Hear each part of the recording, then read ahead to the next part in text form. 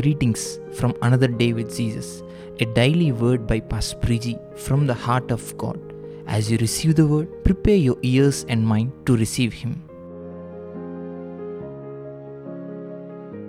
Good morning and greetings to you in Jesus' precious name. Welcome. This is a beautiful new day. We have to believe that the Lord is going to walk with us during the course of this day. And it is going to be limited to what we believe about ourselves, what we believe about our God, what we believe about our assignments, what we believe about our purposes here on the earth. If we believe that we are just here by chance, that's all that will be accomplished through your life. The outcome of your life will be just by chance. But if you will truly believe what God has said about you in His Word, what God has desired to see accomplished through your life, then you will see the totality of His plans come to pass.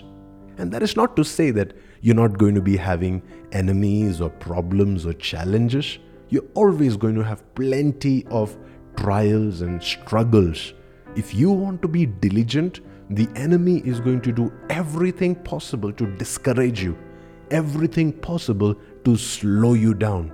We read about this story in Ezra chapter 5, how the opposition for the building of the temple and the building of the city and the building of the nation arose in Jerusalem when, under the leadership of Ezra, the people were rebuilding the temple.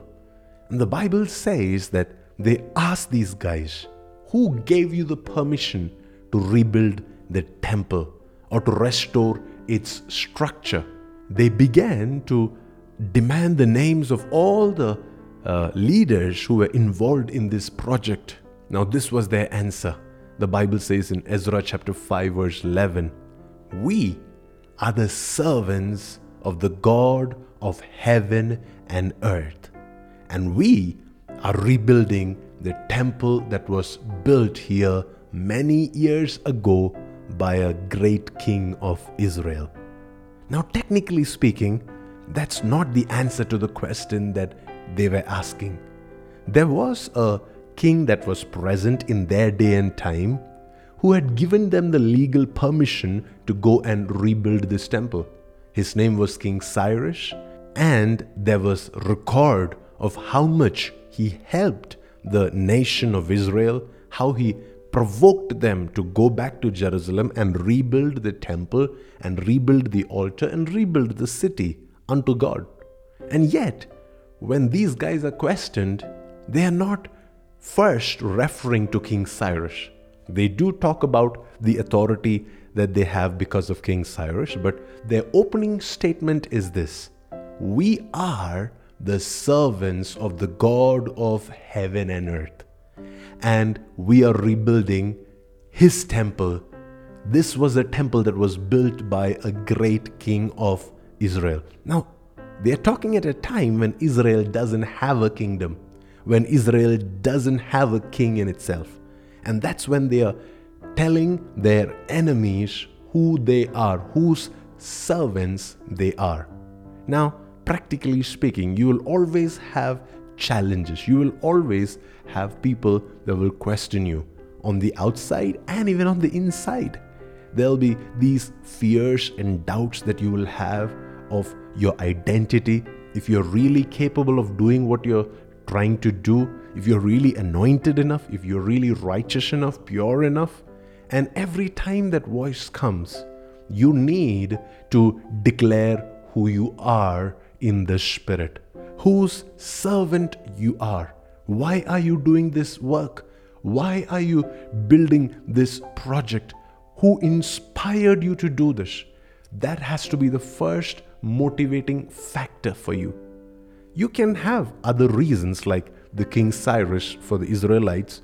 You may have the practical reasons like you are working for a company, or you're part of a particular church, or you have a leader who has given you a direction. All of them may be there, but they need to be secondary motivating factors. That cannot be the primary reason why you're doing what you're doing.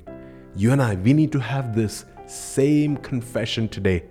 We are the servants of the God of heaven and earth.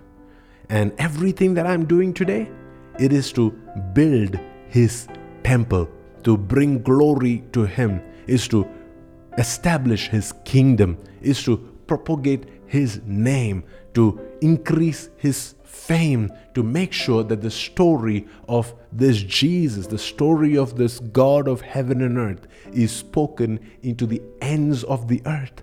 Whatever I do with my marriage, whatever I do with my career, my finances, it's all directed towards this one purpose. It is to glorify the God of heaven and earth, to build His temple, to honor His name.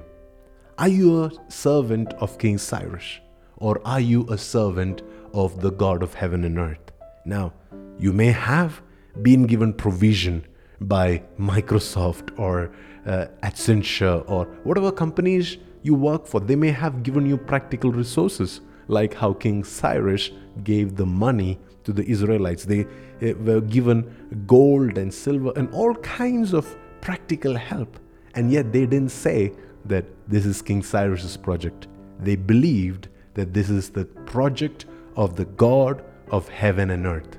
So this morning, let there be that realignment in your heart, in your spirit. That is what will prevent you from failure. It will in fact keep your head high when the enemy comes knocking at your door. Let's pray together. Father, we thank you because you call us your dear servants. You've given us this privilege of serving you here on the earth. That we can be the extension of your hands and your feet. We believe that we are serving a power, a person, a principle that is greater than ourselves. And we humble ourselves under your mighty leadership.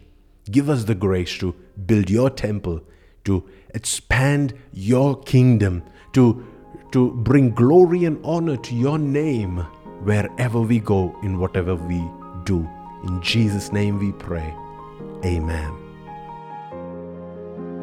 We hope this word has divinely spoken into your spirit to join us for the Revival Dreamers Conference that is happening in January 2022. You can register at dreamingrevival.com/2022. For further details and resources, connect with us at pastorpriji.com. Let His heavenly power lead your day ahead.